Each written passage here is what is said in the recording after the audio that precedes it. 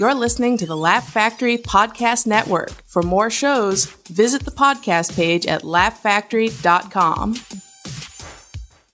It's the Afterlaugh, Afterlaugh. Welcome to the Afterlaugh, Afterlaugh, Afterlaugh. Afterlaugh, man. Go ahead, pull up a chair. Samson Crouppen. That's right. I said it right, too. You did. As long as I've known you. I have to make sure I say it right. I'm glad you're here, Samson, because, you know, we're friends, but I actually don't really know you that well. Really? Yeah, that's true. You know what I mean? Yeah. Like, every time we hang out, it's very professional. Yeah, I guess that's true. I guess that's how it is with a lot of people, huh? In Hollywood a little bit. Yeah. But you're one of those guys who you're in a lot of... You have your fingers in a lot of pies. Yeah. That sounded really bad. Don't tell my wife. Jesus, Bill. Yeah, I finger a lot of pies. You finger a lot of pies. Yeah. And I've always admired that about you. You always have... You were working... I think the first time we worked together was probably Chocolate Sunday. Right. Yeah, back in the day, yeah. On the Comedy Playground. On the Plum Wednesday nights. And we're... I would say we're a small coterie of white comics. Yeah. Sort of involved with Pookie Wigington. Coterie. I couldn't think of a better word. We are. There is. It's like Eric Schwartz, Adam Hunter, Gary Owens, obviously, is probably the most famous of us. Speaking of which, I do want to, because I've never talked about this on the podcast before. Yeah. How a white man says the N-word to a black man video. Oh, sure. Which, as we stand, is I think it's the most viewed video on the Laugh Factory of all time. YouTube. And I think probably if you aggregate all the things, it's well over 100 million views. Easily, yeah. So now, we were there when all that went down and how it kind of evolved and came about. You were, even before me, you were working with Pookie in the Comedy Playground. So I used to get attacked when it first came out. You were actually the one, you called me. I was in New York. You said, hey, have you checked out Facebook right now? Mm-hmm. And I was like, what are you talking about? And I think it was 2 million views when you called. Yeah. By the end of the day, it was 8 million. And then I think even the next day it was up to like 23 million. It went crazy viral. Yeah. And then I remember that because I was calling you because some guy had put it on his page and was getting all the credit, and so I'd hit that guy up and said, hey, you need to credit the comedians in this. And then as we've talked before, it's kind of a controversial bit because speaking of Gary Owens, he's always I had an interaction with Gary Owens where I was working, at Bite Size, and he came in and I showed him, and I said, look at this, it's going mad viral, and he goes, that's my bit. Gary Owens claims that he wrote that bit, which, like we said, that bit, as far as I know, was developed at the Comedy Playground. Walter Hong. Who's an Asian it's redundant to say damn it, Asian. Man. Why'd you have to build? Yeah. No, he is. I think he's Korean, to be specific. Yes. Yeah, he is. But he wrote the bit in terms of that show, the Comedy Playground, and then I think you guys developed it with Justin Mitchell, Eric Blake. Eric Blake was in it. So I don't know. What do you think about it? Well, it was weird because when he was coming on my page calling me a plagiarist or stealing his shit, I'd heard of Gary Owen before. I'd never seen him live or any recorded. I've never been a guy who's like, let me check out the white guy doing the black rooms. It doesn't really interest me for whatever reason. Yeah. So, but I heard he was good. I have nothing bad to say about Gary Owen. And he obviously carved a niche out. So then I saw the stand-up bit that he does where he takes the same idea. So you have seen it. I've never seen it. I ended up watching it because I said, what's the deal? And it's a stand-up bit where he is talking about getting in a fight. Basically, I think he's getting jumped by a group of black guys. Is it the one with he's with his son and it's, okay, go, I'll let you explain it. But. And he goes, and these guys were like, and I was so mad. And I wanted to say, a black guy, a friend of his walks out on stage, and he goes like, you know what, I'm going to kick your ass, blah-blah, da-da-da-da-da, blah-blah-blah. So it's basically using the N-word in the most violent, aggressive way possible. And I think that the cool thing about this skit we developed at Chocolate Sunday was it was all the nuances. I mean, I don't want to say nuances, but all the different ways the word is used as a friend. It's used as like... There was a lot of cadence to that sketch if you watch it. Yeah. I mean, it's kind of musical, because he goes, your whole thing of, yeah, well, I don't really want to have your money. Yeah. And it kind of... Please. Right. There's a lot of... And it's... I don't know. I haven't seen Gary Owen's bit, but it sounds like what he's angry about is that we use the vehicle or whatever, but it's a totally different kind of take on the joke. In a sense, that's always an interesting idea in comedy. So he has in general. had a friend of his come out on stage, and then just say when he's fighting with these black guys who jumped him, he goes, I'm gonna kick your ass. And the guy But what was his setup? He's like, man, if I could go back, I would have had my friend. No, his there setup is like, I couldn't. I was so mad, and I could. It's almost like they almost used that exact premise on Curb Your Enthusiasm when they brought Kramer back. Oh, okay. They did a similar thing where like he couldn't say it, but right. I remember that. I remember when they did that. So I just found that to be a different. It's a similar premise. Yeah, I mean, but not the same premise. It's enough of which is an interesting idea in comedy in general, which is if you're saying someone stole my premise, right? I never think that's enough. No, it's not. A premise. You don't set think a punchline. anybody else has had that thought? Like, oh, it'd be nice to, if I was in a situation, I have a black guy say the N-word for me. That's the base of the joke, basically. Yeah. And so anybody could have thought of it, but it's almost like editing. A lot of times, you give an editor the same footage and they'll edit it two different ways. Yeah, and that being said, in Gary Owen's defense, after that video went, How White Men Says N-Word went viral, other people were doing the same video, the same concept in different ways, and I was like, they stole my fucking bit. Yeah, like you get angry too. So Samson, I want to get a little bit of your backstory because I don't think we've ever had a moment where we sat down and chilled, because we're both white people. We look like we could be related. Yeah, that's true. From same family, from same ilk. Yeah, I'm Scotch you probably Irish. have a little better build than I do, but yeah. Well, you wrestled, didn't you? You look like you wrestled. You look like you got a wrestling. Wrestle. How good were you? I got 5th in state my senior year of high school. Jesus, what state? Missouri. Missouri, and I imagine that's a pretty good. That's a good state. Yeah, I mean Missouri. State finals were in Cape Girardeau, Missouri. So it's like, just to give you an idea. Yeah, Pretty country. Yeah, I mean, it's it was. I'd say for me, that was the best I could be at wrestling. Yeah, you know what I mean. 5th like was maybe if like I had 3 more years. Yeah. Of high school. Then maybe I could have perfected it or something. Yeah. But for me, I was really okay to just get a medal.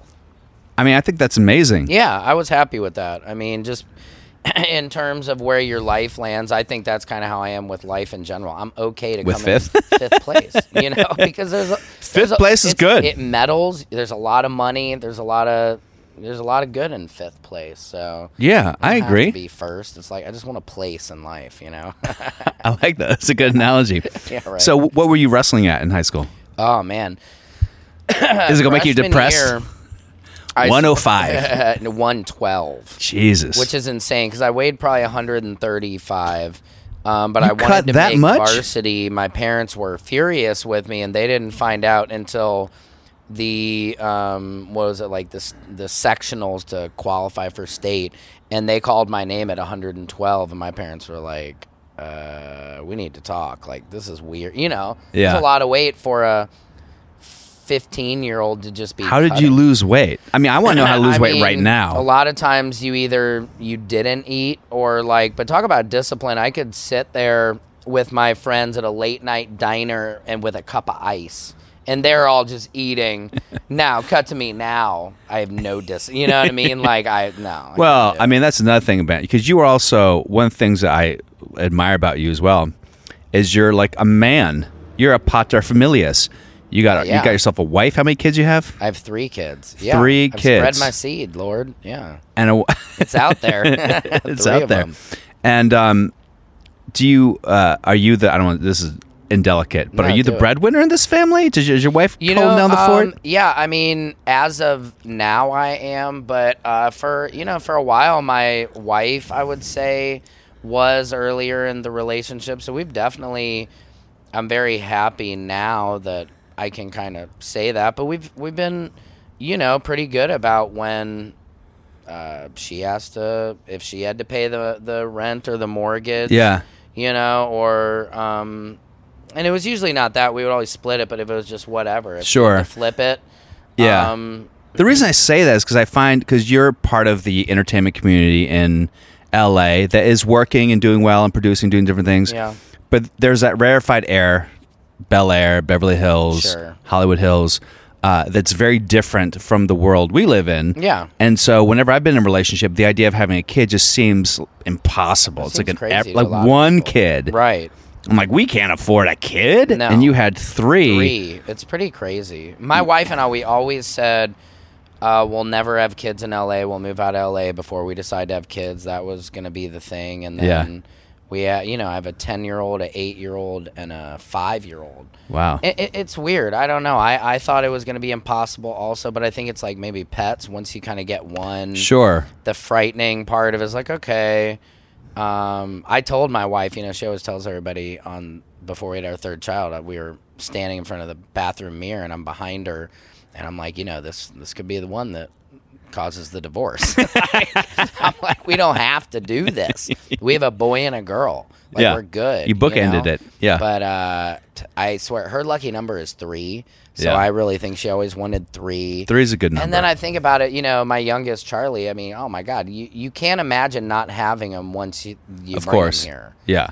But it's a challenge, but I think it's made me carve out a way different. I'm not a typical comedian, you know what I mean? I've never been much of a traveling stand-up comic. Or like a hanger out at the club type of guy. No, I was, say, when we met at the Comedy Playground before I had kids, I was a hanger-outer. I love to party and hang out, but I'm not one of these guys now who'll show up for the gram and come to your show and be like, great show tonight, and leave it just like totally open, like, well, did you perform, Sam, or did you just take a picture with Bill who performed at the Laugh Factory, So it's funny, I'm in a different category of stand-ups because I know some stand-ups don't consider me or know me as a stand-up, but I consider myself a great, performer in stand-up, but because of having kids and everything, I can't just go to the clubs every night or really dedicate my whole life to, sure, Bill, I'll go on the road with you this whole summer or whatnot. Yeah, why would you? And it's interesting. I mean, if the money was there, but again, to leave my family for that long would be really, it'd have to be so much money that you're like, okay, Yeah, another thing that I've talked about with comics on the show is being a road dog. Yeah, if you're a road dog, you don't have to be a cheat, and you don't have to be a piece of shit going to strip clubs and fucking everything you can. Are you over 18? Let's go. Yeah. Like, you don't have to be that guy. This is one of the charming things about this podcast is the helicopters looking for yeah, but that's real LA, Britney Spears. Man. Yeah. Poor Britney. But Free Britney. But I do think that it is hard to stay monogamous and or healthy on the road. Yeah, I would say here that I would be terrible. I think that's part of why I've kind of chosen to go into producing or editing, more the production route. In a weird way, I know myself. If I was on the road at all times, it pretty much any guy. You know what I mean? Like, when people say, oh my God, I can't believe Tiger Woods cheated on his wife with 15 women. I'm like, I'm surprised it wasn't 15,000. Exactly. Yeah. That's it. That dude gets dime pieces thrown at his lap 10 times a day. And most men, unless maybe you have a little dick and you don't like to fuck, but a hot woman who is telling you, I want to have sex right now, most men just don't really have that willpower to say no. Yeah. Because we don't get hit on like women do. And I'm not used to that attention. And particularly as comics, because I think most comics, I'm not saying most comics were all nerds or losers or incels or shit in high school, but at the same time, I think it's safe to say that a lot of comics have something missing in their Piaget cognitive development showcase. Yeah. So I like to think you and I are not like that. Were you popular in high school? You know, it's funny. I was athletic, So I was varsity football, soccer, and track. Okay. My high school is also, as you know, my high school is 70% black and 30% terrified. Right. So it was a different. How fast of a 40 did you run? My 40 wasn't great. Okay. But I was the one white guy in the mile relay team. Okay. And I was kind of like. They're like, God damn it, Bill. I was like the black guy in the relay team for swimming and the Olympics. Yeah. He was great. Right. But he was the slowest of the four. Hilarious. I was definitely the slowest on the mile relay team. Sure. And I think eventually someone took my spot. I was okay. I think there was a 400 meter, and I think my 400 meter was 55 That's seconds. impressive, though. That's fast. Or something like that. I was definitely fast for a white guy. Yeah. You know what I mean? But like, let's be honest. I was fast for a white guy. For a while, yeah, unfortunately. I mean, That's an actual thing. Yeah, there are. I mean, there are people, but I'm Jewish, so we're really not fast. Somebody said to me when I played on the parent soccer team, they're like, "You are deceptively fast," meaning they assumed I was such a slow piece of shit. And also because you're Jewish, they're like, you got to be deceptive. Yeah, they're like, doesn't that big nose slow you down? Uh-oh, we're gonna get canceled. So I want to talk about that. So you're from Missouri. You're a Jew who doesn't look Jewish. I know. Whatever that means. It's been my crux my whole life. It's weird. Both my mother's maiden name is Rubenstein. I'm full Jewish Jew. Is your dad Jewish too? My dad's Jewish as well. Oh wow. Yeah.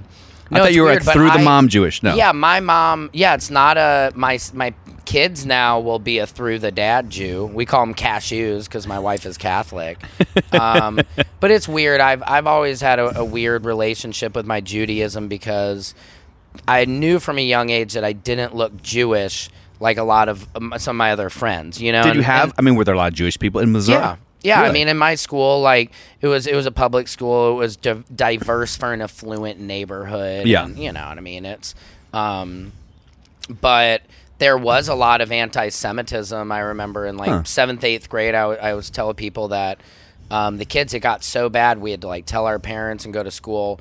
And so the kids stopped calling us kikes and Jews, and like they would even do this thing where. And people can't see, but they would put their hand on the top of their head. To make it look like a nose? A big nose would make it look like a big nose. If you That's take your so elbow, bend it, and stupid. put it on the top of your head. And so just these, but it goes to show you also how sick and creative kids are. Yes. You know what I mean? Like, that these kids caught a hold of something that there were, as maybe like 5 to 10 of us that they kind of singled out for it. And so when we finally had our parents come in and they're like, had this big talk, the kids started calling us wedges, which was Jew spelled backwards. Which again, I was like, these motherfuckers that's kinda are genius. creative as hell. Yeah, I mean, it goes to show you how cruel, how sick kids can be. Like, we took all this. We even had, all right, we got to get our parents now, which was embarrassing to take it to that level. Yes. In like a 7th, 8th grade, you don't go and get your parent. You don't want to be a snitch. But it had gotten to that level, and then these motherfuckers just called us wedges. And then eventually they got sick of it, and it faded out because we stopped kind of acting like it mattered. But these are like people we're kind of, friends with, our neighborhood kids that just all of a sudden had this little spike in anti-Semitism. That's so crazy. And I don't even think... I always talk about this with animals and children. Sure. And just humanity and the world writ large. First of all, everyone's a piece of shit, and humanity is gross. And animals, dogs would never. Dogs will eat your face. If you're dead. Yeah, if you're dead. So, and cats for sure. Owner tastes good. Yeah.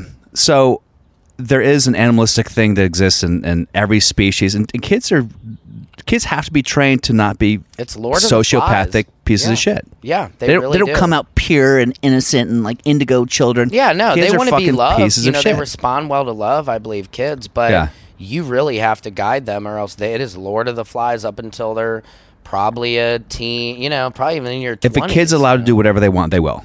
They will. Yeah, and they'll be sick as fuck about it. Like you won't even be able to imagine what a kid could come up with. You know? I mean, they're savage. Yeah. I mean, you realize, like, some kids, you're like, oh, wow, that's a bad kid. Yeah. I think it's almost natural that you grow up as a child and you're a psychopath, and people have to go, don't be a psychopath. Right. And either spank you or punish you or make you realize how bad being a psychopath is. Yeah, like, don't throw rocks off of a bridge, Jimmy, that can hit cars and, like, they can kill people.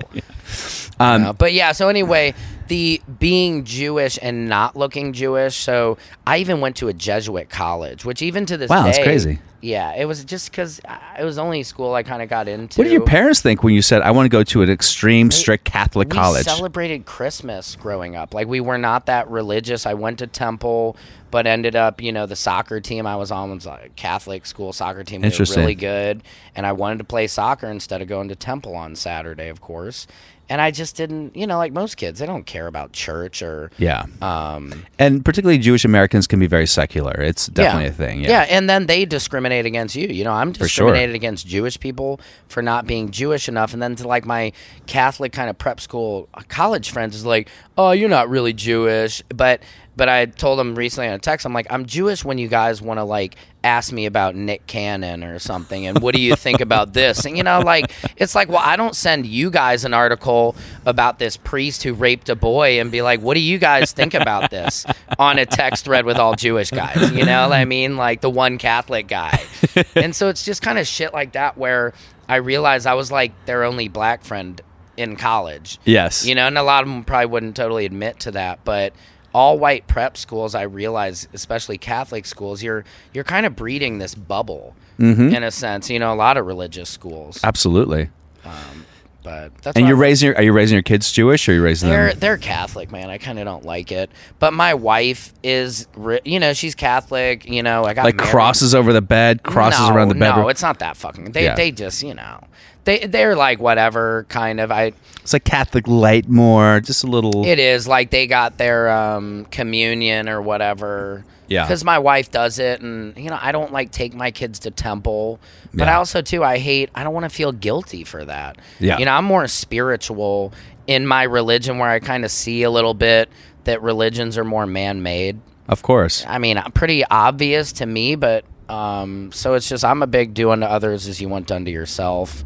We will not get into this, but just so you know, I converted to Judaism. Did you? I did. Why? For a girl, of course. Oh, did you? Why else would someone do it? See, that's the thing. Day? I mean, I got married in the Catholic Church, and I literally like was crossing my fingers behind I think my I back. did that during my because conversion. I'm just like, I told him, I was like, look, I'm really not comfortable with saying like this shit under Jesus. I don't believe this stuff. I'm just doing this for you and your family. Wow. They actually, one of the things we convert, and I didn't realize this at the time. I realized you say, okay, I want to adopt the principles of Judaism and believe in God as the creator, but I didn't realize that there was involved a renunciation of Jesus. Oh, there Not is. like a renunciation like I didn't know that. like he's a bad man. Yeah, but you have to be like, he's a real person. He's not the son of God. Isn't like, that the difference? And so I literally, when I said I forget what the language was, but I crossed my fingers behind my back, which is so puerile, but I did that. Good. Because it just felt weird. Yeah. What do you mean? Why do I have to renounce him if I want to? Right.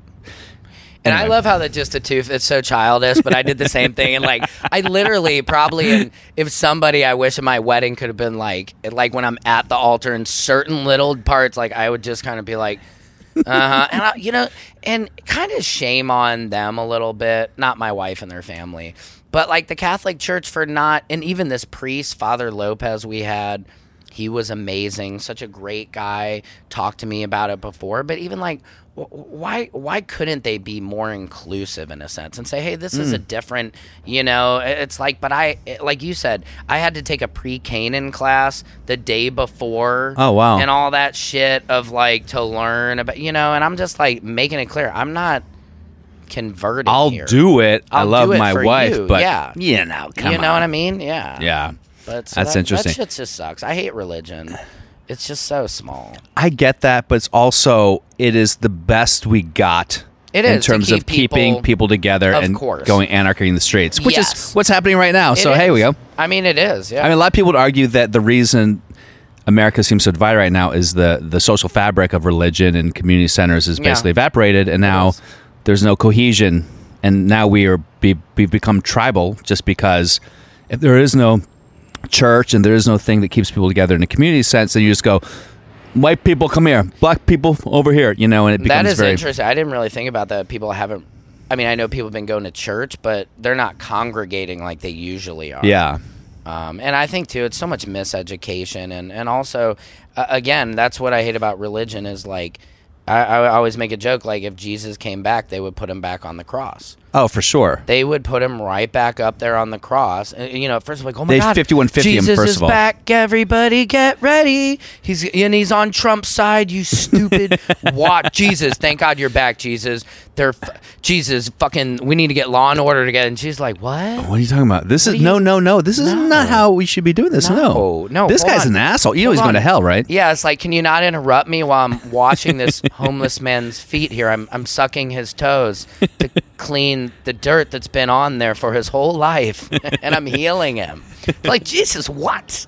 You're that type of You're Jesus? Yeah, libtard Jesus came back. It's not the good guy. I mean, it's just, and people would be severely offended by that, but it's so true. Somebody like Mike Pence would not agree with actually what not. Jesus would. And The so that craziest shocks thing me. is how the Republican Party and conservatives in general have co-opted Jesus it's not as their fair. guy when everything they do does not reflect his Nothing. teachings.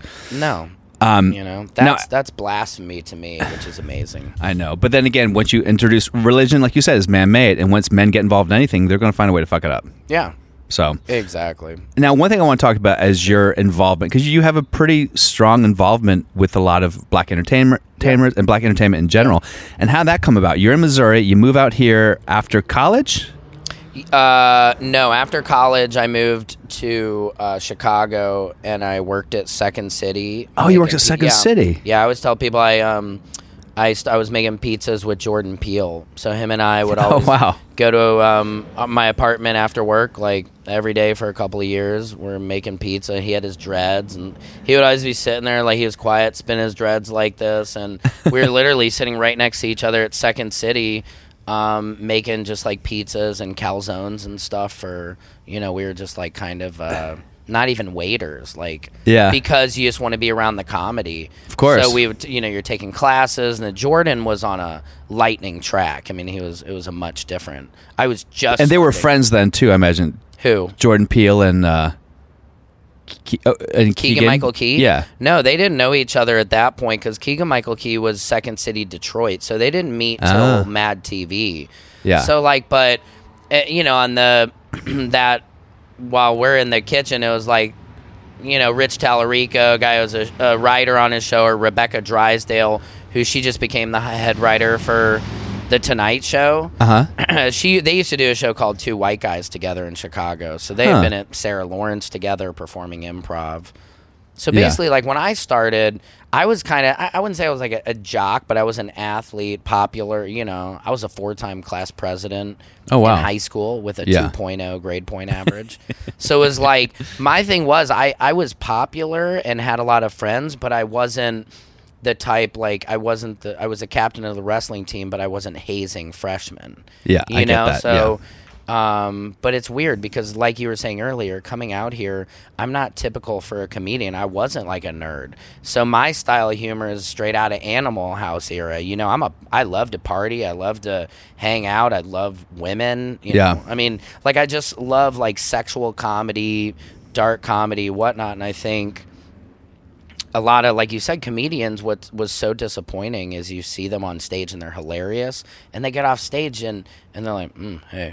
And they're so antisocial. And it's just like me. I'm not that at all. I'm not a crazy, miserable person, which again, they told me when I did comedy, you have to be miserable. Oh, you have to be miserable. You have to have severe tragedy all the time. Yeah, and I don't fully buy that. I don't buy that either, and it's almost like same thing with being an actor. To be a really good actor, you have to torture yourself. And if you haven't had something happen terrible in your life, it's almost like what happens with Alcoholics Anonymous. Sure. Which I don't know if you've ever fucked with that. I haven't, but I feel like every woman I've ever dated has been a part of that, and somehow I haven't. I'm fortunate enough with alcohol that I have that off switch. Yeah, like that's I love good. weed, but weed doesn't take you where alcohol does. Absolutely doesn't. But I feel like you go to AA meetings, because I would go to watch someone get their chip, and all of a sudden you see this thinly veiled competition about suffering.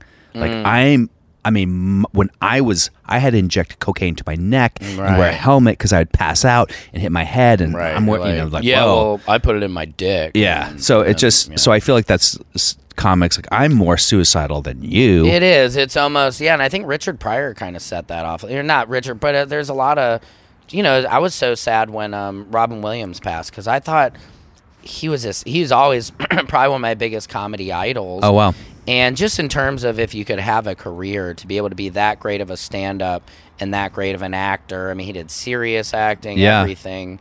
But I just didn't know he was so miserable. I know. You know, that was very upsetting to me because I was like, ugh. I was like, really, dude? Like, this guy's hung himself and is that depressed? I'm like, he seems like, but it's just you never know how much people are hurting, I guess. I know. Speaking of people, suicide and people are hurting, I do want to go back to the Nick Cannon thing. Yeah. Because you're Jew, I do want. No, I'm kidding. No, I know, but I am curious what you suicidal. Somebody said. Well, he posted that on Instagram. I just saw that. He goes, I've been thinking about removing my physical existence from the universe, and then he talked about, I guess his friend killed himself, and he said, this guy had the courage to do it, unlike me. And part of me is kind of like, shut the fuck up, dude. Right. What is that? I also see too, when you're getting a lot of hate from everybody, and social media really amplifies, probably what he's getting. And I told people at first, I was like, oh, as a Jewish person, I was like, I get it that probably the original black people, Jewish people were black, or they were way darker than me.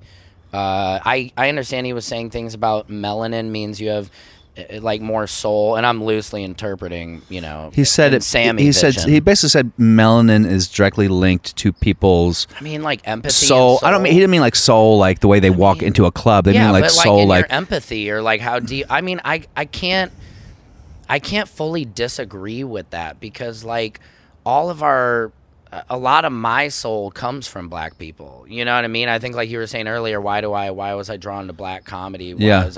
Even black people since a young age, I was always drawn to different people other than me, but especially the black community, because, and you probably get this, like, I don't know, they've accepted me so much, and I feel like black people accept you a lot more at face value instead of who you are, what you can do. Yeah. It's just kind of like, if you're cool, that's all you really need to be.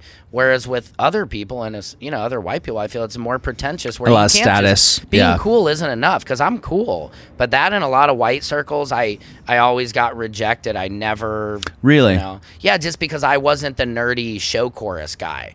I wasn't, I knew how to be funny in real life, not early in my career. I didn't know how on stage, and it was just, but I was going somewhere with that. Well, you kind of touched on, we were talking about Nick Cannon originally. Yeah, Nick Cannon. So anyway, I don't think about Jews being dark, or I was saying with soul does, like blues music comes from black people. White people, we appropriate black soul. I've appropriated black soul. You and I are comedians. I remember I heard a Chocolate Sundays thing you did, and your first opening line, I think, was like, I guess this means I can get invited to the barbecue. Yeah, or something like that. Look who got invited to the barbecue. Look who got invited to the barbecue. Or, I've done similar things of like, I think I'm in the right spot. Stupid break-in white guy jokes that we do in an all-black audience, but it's... Do you think that comedy for white people in urban rooms or black rooms has changed based on the past few months? Because I used to go into nobody's in any black rooms. clubs, and I always but when I would come into black clubs, from my experience, like going to a mostly black high school, having a black girlfriend that I wanted to marry at one point, I wasn't fully ensconced in the quote-unquote black community, but I wasn't until I got here to LA. So I guess my point is, when I would make jokes, because my experience in high school was, if I could make a joke, if there was a black woman, and I could do like a and a neck roll and just some stuff really stupid, like they would laugh and be like, you stupid. And I was like, oh, that's the best feeling. When a black woman says, you stupid, you killed it. I think I agree. I agree with that too, that black women are, especially older women, some of my biggest fans. Or I relate so well. Yeah. So, just because the laughter is so there, and it's so, the energy. It's authentic, always. It's authentic, and then once you have it's, I don't know, the love is so strong, I guess, compared to like, white audiences, it's, I won't say it's not big, but white audiences like dirty. Like, they want me to talk about my cock and balls, and they're like, whoa, all right, man, that was, fuck you, Whereas like black audiences, that you can't talk about your cock and balls, everybody's like, ooh, okay, that's true. nasty. Yeah, they don't want to hear about sex. They want to hear about Well, but I don't know how I would approach doing a show. Jamie, recently, there's going to be a Black Lives Matter comedy show. okay. And apparently they want a white comic or two. And so Jamie asked me about it, and I was like, I'm like running jokes by him, and he's like, that's too much. That one's good. Like, I don't know where the line is in terms of what it's like. Because it used to be the line was go into the go as deep as you can into the belly of the beast. I would still think you can do what you do, man. I mean, I wouldn't, no offense, I don't know if I would be asking Jamie. I know. But, I mean, I get it. Yeah, I get it. But, I mean, I'm just saying, it's like... But I can't make jokes about big black dicks in high school. Well, I mean, I don't know. For me, man, I feel like when people know you and they know your intention, then you can talk about pretty much whatever you want. Like, as long as you're not being insulting or... Yeah. It's even at a Black Lives comedy show. I mean, I'd do that. I probably would just not even think about what jokes I was going to... that would be like an improvised set. For sure. To just be like... Or, me, sometimes I go up there and I get preachy and stuff, and I start just kind of channeling the Lord a little bit, And how did you get involved with not Black Lives Matter, but how did you get involved with Chocolate Sunday and that crew? And Tiffany Haddish as well, because I know you met Tiff. I met Tiff at that show at the Comedy Playground, and I was doing Guy Torrey's Fat Tuesdays for a while at the Comedy Store on Tuesday nights and the improv group before. So I was in that for a while, so I think Pookie had kind of... You know how it is with the white guy comedians. It is a small... Which is kind of funny. I mean, it goes back to... And I'm sure you get the question. People are like, aren't you terrified to perform in front of an all-black audience? Which I think is such a racist, insulting... Interesting. Why do you find it racist?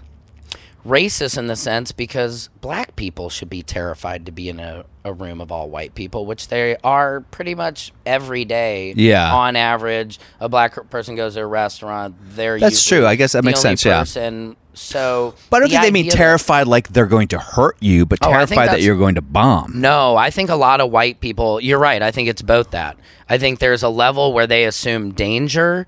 And then there's a level where they assume you're going to bomb. And what will you say to a room of all black people? What are you going to say? And I think that was one thing I learned early on. I'm sure you had this too. We start pandering to a black audience, most likely white guys.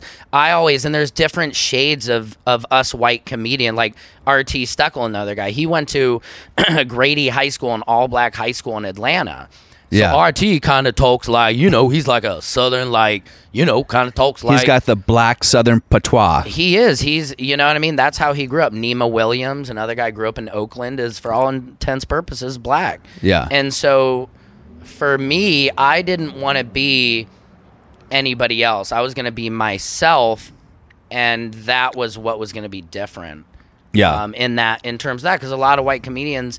we've seen guys who kind of feel the need to kind of, maybe start acting quote unquote black. Yeah, I hate it. Yeah, and we know to me that's insulting. It is pandering. But I think being a white comic, you have to go through those trial and errors of acclimating. But you have to think black people acclimate to white, clubs in life every day. For sure, absolutely. Or at least that's just my view on it. When black comics do white rooms, like we don't think. We don't think, was that terrifying or for like, you? How did he do it? Right. He just do you went think up there his and did black stuff. family is like, were you terrified? When in reality, they should be. Because white people are right now way more terrifying than black people. Yeah. And I think it gets back to like almost the soul, what Nick Cannon is talking about is, black people, I believe that inherently aren't evil people. It's like they've been... for sure. But do you think white people are more inherently evil than black people? No, I think through religion and honestly... There are social constructs that have created more evil behavior. Created more evil, more, you know what I mean? Like, think about, in the Holocaust, it was not, and they're still doing it today, whether it's Judaism or if you're Muslim or... I just don't get why people can't let everybody believe in the same fucking God, which is the same fucking God. Yeah. You know what I mean? Like, to think it's different, like we're on a little ball in the middle of billions of other balls. Yeah. And that doesn't fascinate people way more than some book that's obviously, like we said, man-made. Yeah. I love the idea of people who are very religious, like incredibly devout religious people who don't believe in aliens. Because I'm kind of like, isn't an alien what you're talking about? Yeah. I mean, or you have faith to believe in Moses splitting the seas, but you don't think it's possible maybe an alien, like out of those billion balls out there, there's maybe some other life. Yeah. Yeah, or they go to church and either beat their wives or they cheat on their wives or they fucking like little boys but still somehow that's how I don't get. How do you think you're still going to heaven? Like I don't think if I was that because you bad a absolve person- yourself Sunday, right? with your confession. That's my thing that kills me, man. You have to be good 7 days a week. It's not just Of course. No, religion definitely has a lot of ways to scapegoat yourself, you know. from doing evil shit. Yeah. Oh, for sure. Which is back to what we said, you know, like, so it's just been, I guess white people are most famous for using religion as a scapegoat to Yes. conquer all, you know. My theory has always been that people, it's the ring of power is my theory. Yeah. Give anyone the ring of power, they're going to abuse it. Most people will abuse If for some reason, and I'm sure this is down the road, if for some reason black people have more power than white people in America, they're also going to be pieces of shit because that's just the nature of humanity. Whoever has power, whoever becomes I think there are very few billionaires who have real moral integrity. Right. Yeah. No, I think you don't get to be a billionaire without stepping on some fucking necks. a lot of people Yeah. and doing some shady shit, I'm sure. Yeah. So what are you up to right now? Are you working on? And this is like month 3 or 4 of the goddamn quarantine. I think are it's you month 4 of the quarantine? Right now, I've just been, you know, I started kind of doing I mean, it's not so exciting, but I found some success in doing like corporate. Working for law firms, doing a lot of their social media campaigns. Oh, wow. Just Do you get to add comedy to it? You know, no, but I find a lot of my being able to relate with people makes me a much better producer and For sure. loosening. You know, I like there was this one doctor I interviewed, and they're like, "Oh, well, you'll never get him to laugh. That guy's," you know. And of course, I got him to laugh a few times in the interview, and they're like, "You have a smile on camera," you know. So it's kind of I've found some success in that where I can work from home. These corporates like law firms, they have big money for budgets for advertising, you know. And I kind of realized like everybody here, we're all reaching for the clouds. Of course, I'm still. Selling a show, a cartoon, which I'm hoping that'll happen soon. But, Good. Well, I want to ask you about that because what do you think the future of the entertainment industry, and particularly comedy, is right now? A lot of animation. I think animation is a new move, right? Doubling down on adult animation. They're like switching their whole network to adult animation. That's crazy. Because there's going to be a lot of adult animation movies. That we're going to be seeing because people, they can't get all those people in the same room safely right now. Yeah. And so animation is the only way to really tell a story with the social distance. Yeah, and you can be at home writing and animators can animate at home. Yeah, you can have people making out and banging in bed in animation because, hey. I think it'll be some cool adult animation movies. Now, is that something are you looking to produce adult animation? Or are you kind of looking to write for a TV show? I'm kind of a little thing with TIFF that I kind of developed about 5 years ago that I created. Oh wow! But you know how it is. I always hate talking about stuff. Of course, because it's just and that's the Jew in me. It like you believe like if you talk about something that won't happen. Let me write this down. But then you get sick of that because you have to kind of celebrate in our career little successes. Like how people are like had a sick meeting at Warner Brothers. I'm like, dude, that's it probably is gonna mean nothing.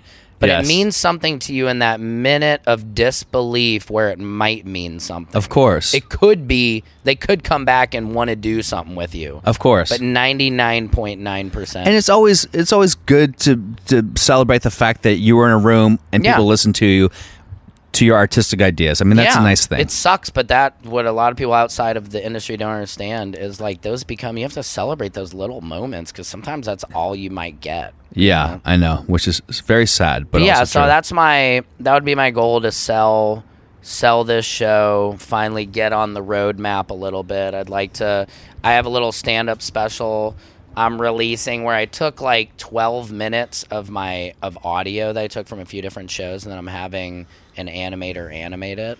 That's interesting. I thought about the idea of an animated stand-up special. Yeah.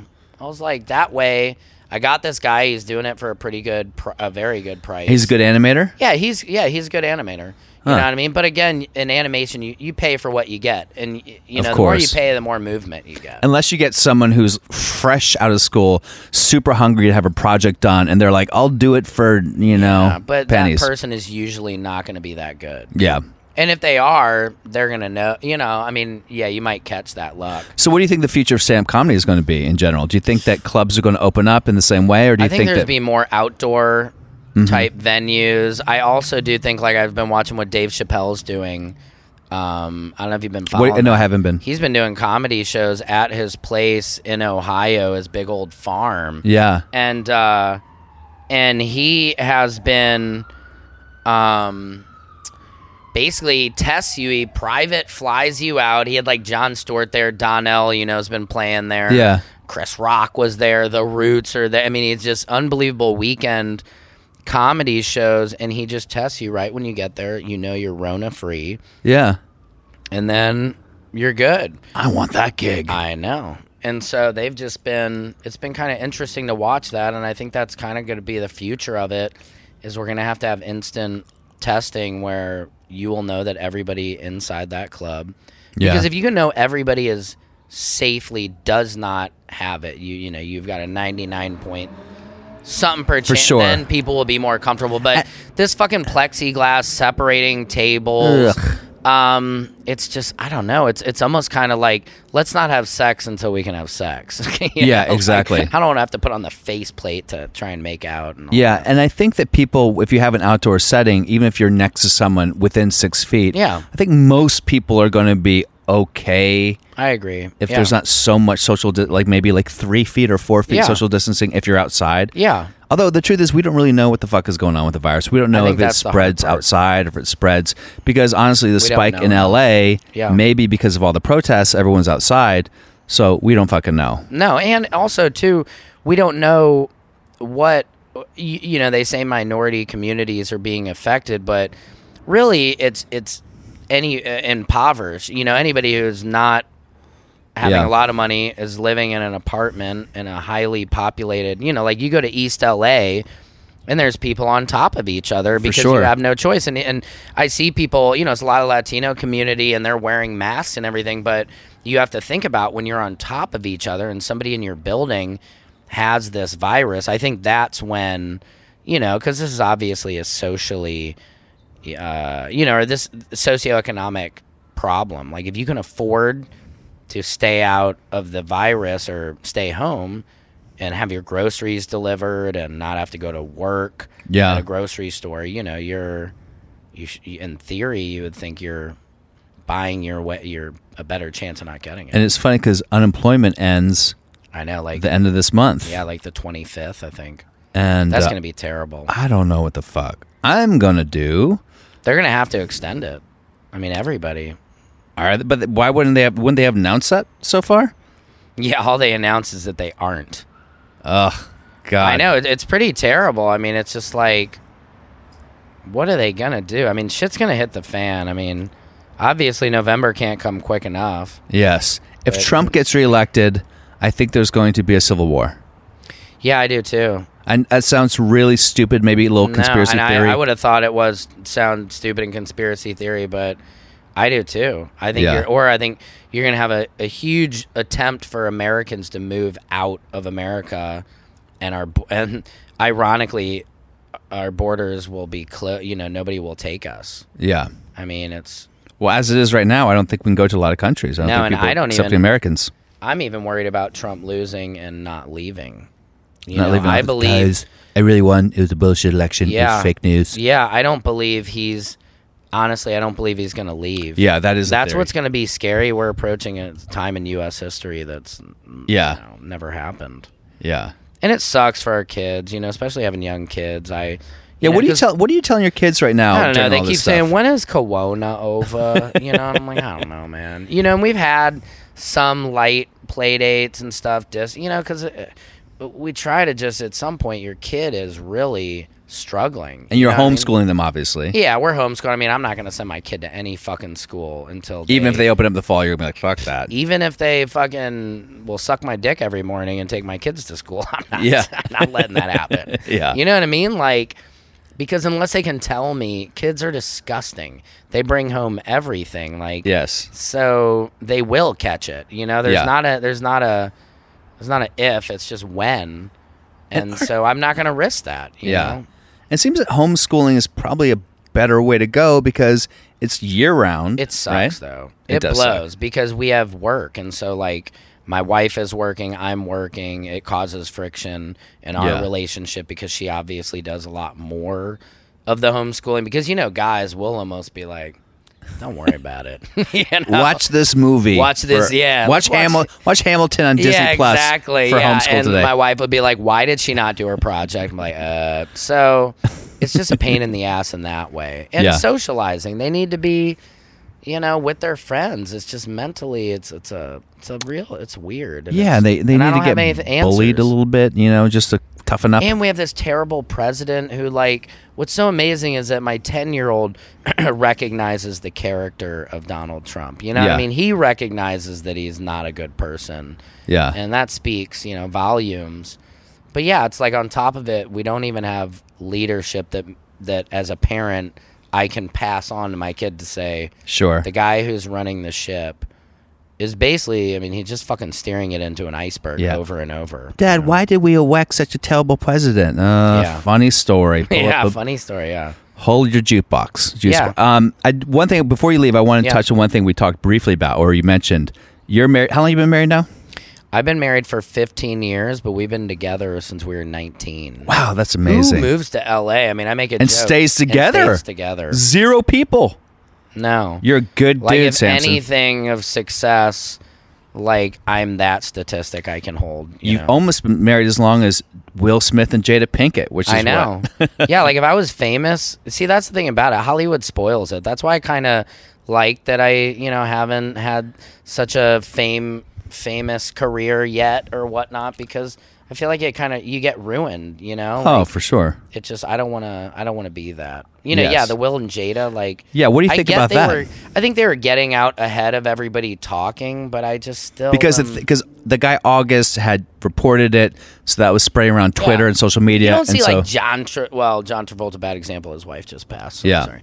But you don't see Tom Hanks and Rita Wilson, and Rita's like, I was fucking, what's his name? Whoever. What's the rapper, dude? The MC8. What's his? That's a whole other thing. I don't even know. You know what I mean? Like, she's like, you know, and I don't want to make. It's not like it's hard with everything going on in the world. Will and Jada are kind of like everybody's solid couple. So I think it's kind of the timing, the fact that they're doing it on her show, how open she is about talking about just a relationship. I just think that's something you do in private. Yes. With your significant I have a theory. other. I have a theory about this. You know, and maybe filming it is therapy. I don't know. Here's a theory I have about this. A very famous publicist once told me that, which blew my mind. Whenever you see an actor, particularly a male actor, come out of the closet as gay, it's not because of a choice they made talking with their family and they sat down and said, you know what, I want to help my community. It happened because they were blackmailed 100% of the time. When Neil Patrick Harris came out as gay, someone said, I'm going to report it. I'm going to report it. Yeah. So he had to come out and say, so you think Will Smith's gay? No, I do think this though. And I'm telling you, I think it's possible. No, I don't know, I'm but sure I will he's say probably this. Bisexual. I'm not saying he's gay, but I'm saying this. I have heard from people I really believe who weren't trying to like, oh, guess what? Right. Whisper. People who are in swingers communities who said Will and Jada are notorious swingers. Yeah, they've been swingers for years. And I've heard from particularly when I was in Vegas a lot, and that's where a lot of swinger parties are. You are the swinger guy, right? Huh? Have you been? You've probably been in the middle of a couple of knuckle sandwiches. Or I'm bumping uglies. I've never heard of a knuckle sandwich before. Oh, really? Okay. No, that's a thing? Well, you've heard of a knuckle sandwich like that, but actually it's probably a moose knuckle. What does a knuckle sandwich mean? Bump. A knuckle sandwich was like, I'm going to give you a knuckle sandwich. I get that, but what's a sexually? knuckle sandwich, I think is that might be fist. I don't know. I might have made. Did you just make that up? I think it's. I fisting. like that you made it up. I'm going to give you a knuckle sandwich. I have never been. I've had my share. I think it's two guys. You're fist bumping while you're knuckle sandwich in between a girl. While you're spit roasting a girl, you fist bump, and that's a knuckle sandwich. I've had threesomes, but never the gay sex and the witness threesome. I've never had that. I've done the two girls. Yeah. Once before, but I was telling someone I don't think I could do the two dudes spit roasting and knuckle sandwiching each other. It's just not hot to me. Nor have I been to an orgy. I did one time with a girl go to a swingers club in New York called the Trapeze Club. I think it's in Chelsea. Oh, wow. It's a very famous swingers club. And I'd heard about it, and I thought it was this kind of fancy, eyes wide shut, exclusive, because it costs a lot of money to get in, you know? Weird. But then you go there and there's like bars, like don't break into my place bars in front of the cashier, and you slide the money under and you get blue mats to put down, and everyone's kind of fat and gross. You're like, oh, so this is what a swingers party? No, it's very rare that people. My girl was hot. Yeah, it's like HBO Real Sex. That's how I feel like with my wife. Like, you know, like you have to bring equally as hot of a person to the table. I'm not just like swapping my wife for your three piece. I've got a 43-year-old wife who's a dime piece. I mean, she's had 3 kids, and my wife, I mean, really, God bless her. I mean, she's got she works out all the time, does Pilates, but it's like, talk about marrying well. You know, you lucked out. I did well. I mean, I did luck out because a lot of people marry, both men and women, they'll marry something, and that person just goes the other way. And Liz is, I mean, she was a soccer player in college, gymnast, so she had this like tight body, but then as she's become a woman and everything, you're like, I mean, it's just she's blossomed. Yeah. And then I've always encouraged her, you know, because we came out of the 90s of like, you know, she used to dress like Eddie Vedder. So the challenge to get her from wearing baggy clothes into like you have this body, like let's so I'm very lucky for that, you know, like, and I'm also very glad now I'm here that I didn't get famous when I wanted to, because I would have lost everything, and I wouldn't have probably had a family. Yeah, you know, and I would have been some. Yeah, it makes sense. I don't know. So. And I think back to the Will and Jada thing is I think that they are for sure swingers. For sure. And August, because I'm talking by like I know he's probably swinging 10 inches of heat for sure. Oh, but he probably he said Will Smith gave him quote unquote permission. Now, I imagine that is actually true, and the way he received it as Will Smith was like, that's cool. Because Will Smith's like the Godfather. This is how we swing. Like, it's cool. And so he slept with Jada, and then when he talked about it and it came out, they had to maintain their image as this powerful Hollywood couple. That makes and a lot they couldn't more reveal sense. this swinging thing. Hey, we're this wild swingers. Because so they said, by the way, we never told him, but we were separated at that time. And by permission, I meant we were separated. That's interesting. So they could have... But Will still looks pretty genuinely. I honestly haven't even watched that whole video just because everybody, you know, when somebody's talking about a hot topic, it's just like you kind of don't even care sometimes. But he looks like, you feel like as a guy, you know that feeling or something when you've been cheated on, but having to kind of be on camera and like hear your wife talk about, you know, we had a relationship and wow. I mean, he really made me feel like I've never felt before. And as a guy, you're like, is that what she said? Yeah, she said that. And you know, as a guy, like we're all about just that. Was it good? You know, I'm terrible. I'm total pleaser. So like, even after all these years, I'll be like, you know, okay, honey, was that boyfriend good? you had when you were 17, was his dick bigger than mine? Right, exactly. Was it? You know, I've realized over time, though, it doesn't matter. Your dick needs to be a certain length to please a woman, but then at that point, it's how hard can you keep it and for how long? Oh, yeah. Because I know a lot of guys who've, you know, they're swinging with heat, but they need so many blue pills, or then if they do too much coke or something, it stops working. So, for sure. You know, to guys out there, you don't have to have, you have to have a certain size. I mean, you probably agree with that. You want to, I mean, there's nothing better as a man than like making a woman orgasm. To me, it's the like, best. that's honestly my most I've heard about favorite it. thing. Yeah, I've heard about it, but it's one day. But think about that. How many women don't orgasm? That's truly? crazy. Because guys don't really care. A lot of guys think they bust a nut and wow, was that amazing? and the girl is probably like starting to get a little work. But here's a problem about it. A lot of women, and by the way, I used to be a yoga teacher, and for a long time, you probably bang a lot before of yoga students. Before I only banged one student, but I definitely banged one student. But before I was really, and I've been an actor for a long time. This before I got into comedy, I was a yoga teacher, but I wanted to be a sex therapist. It was something that I was like, I should be a sex therapist, because I would always hear these stories, and it struck me so weird, like how little people talk about sex, how little they know, particularly how little men know how to please a woman, how to give a woman an orgasm. It's crazy. Because I think guys watch too much porn. Oh yeah, for sure. I didn't know. I mean, I think being in a relationship for a while, you either have a choice where you're going to be a guy who never pleases his wife and doesn't give a shit. You know, I had a friend, I asked him one time, I was like, hey, how many times do you and your wife have sex a week? And he's like, oh, I don't know, maybe a couple, 3 times a week. I was like, wow, it's a lot. I'm like, how many times do you think she orgasms? He's like, I don't know. Care. I don't care.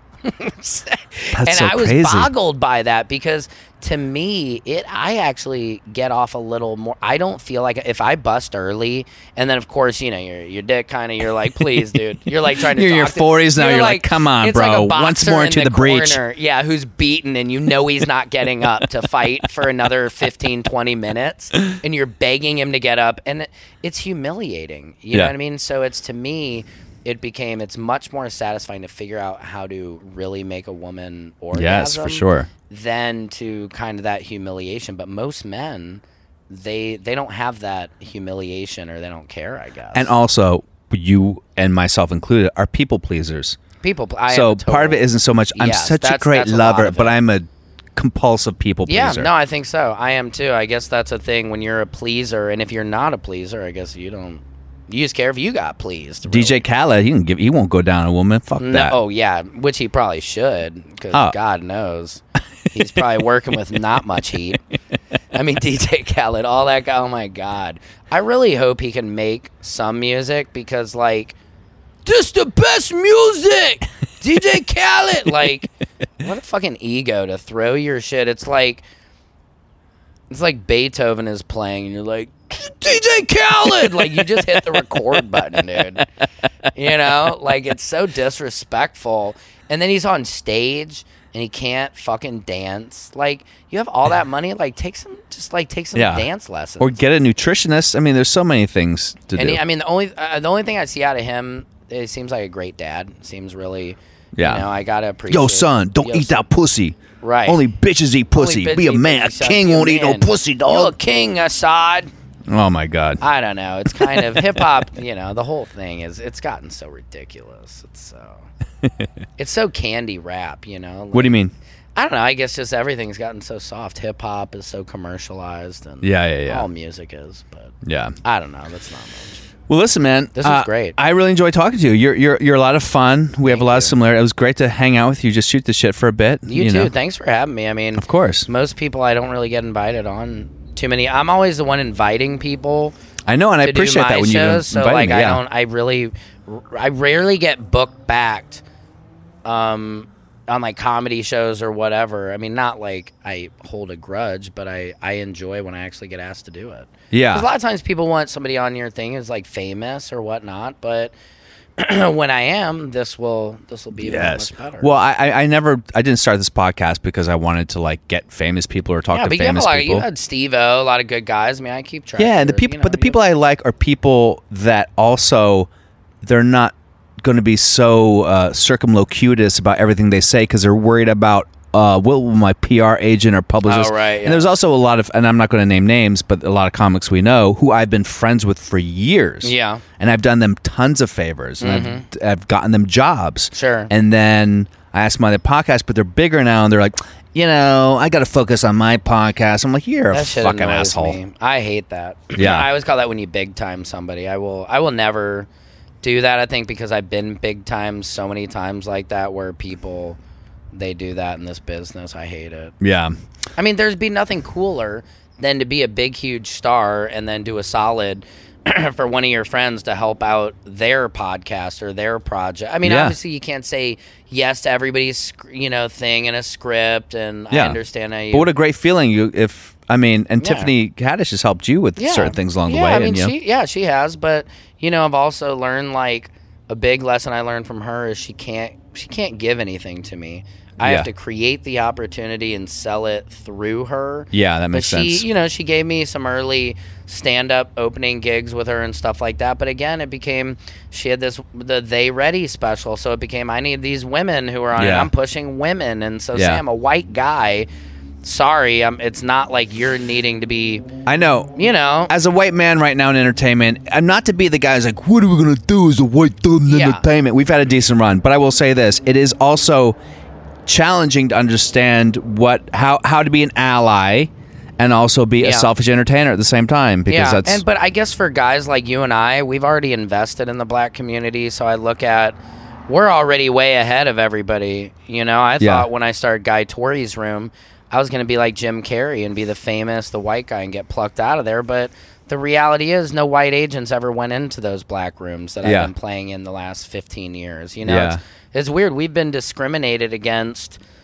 not that anybody's going to feel bad for us, but because I've done all black rooms for the most part, I'm a black comedian in the sense, you know what I mean, of the rooms I get booked on. I don't get booked at the Improv unless Donnell Rawlings booked me. I don't get booked at the Improv unless I'm on D. Ray Davis's night, you know, which is, I love it, you know, but at some point it's like, well, maybe that's going to change now. I think it will. These comedy clubs, you know, having an all-black night is just racist in itself or divisive, because if you have to have an all-black night, that means it's saying you're going to have all-white nights every other night. Right.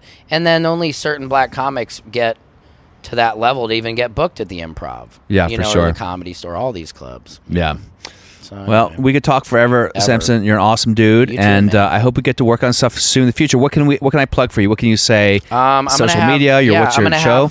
I'm at Samson Crouppen, SamsonCrouppen, and I got a stand-up special, a little 12-minute. I'm gonna release it in 4 little 3-minute parts. It's animated. It's gonna be called Lean On Sammy. Yeah. So look for that. I think that should be cool. And you have a podcast? What's it called? Or you have a show? I have a show. Yeah, I do. Samson's World. Samson's I do World. like a little talk show where I, you know. Yeah, it's a lot of fun. So check that out. It's on my @Slice TV page. So nice. Yeah, I'll be everywhere. You know. And awesome. Nowhere at the same time. Thank you. All right, bro. I'll see you at the barbecue. All right. Yeah. Bye bye.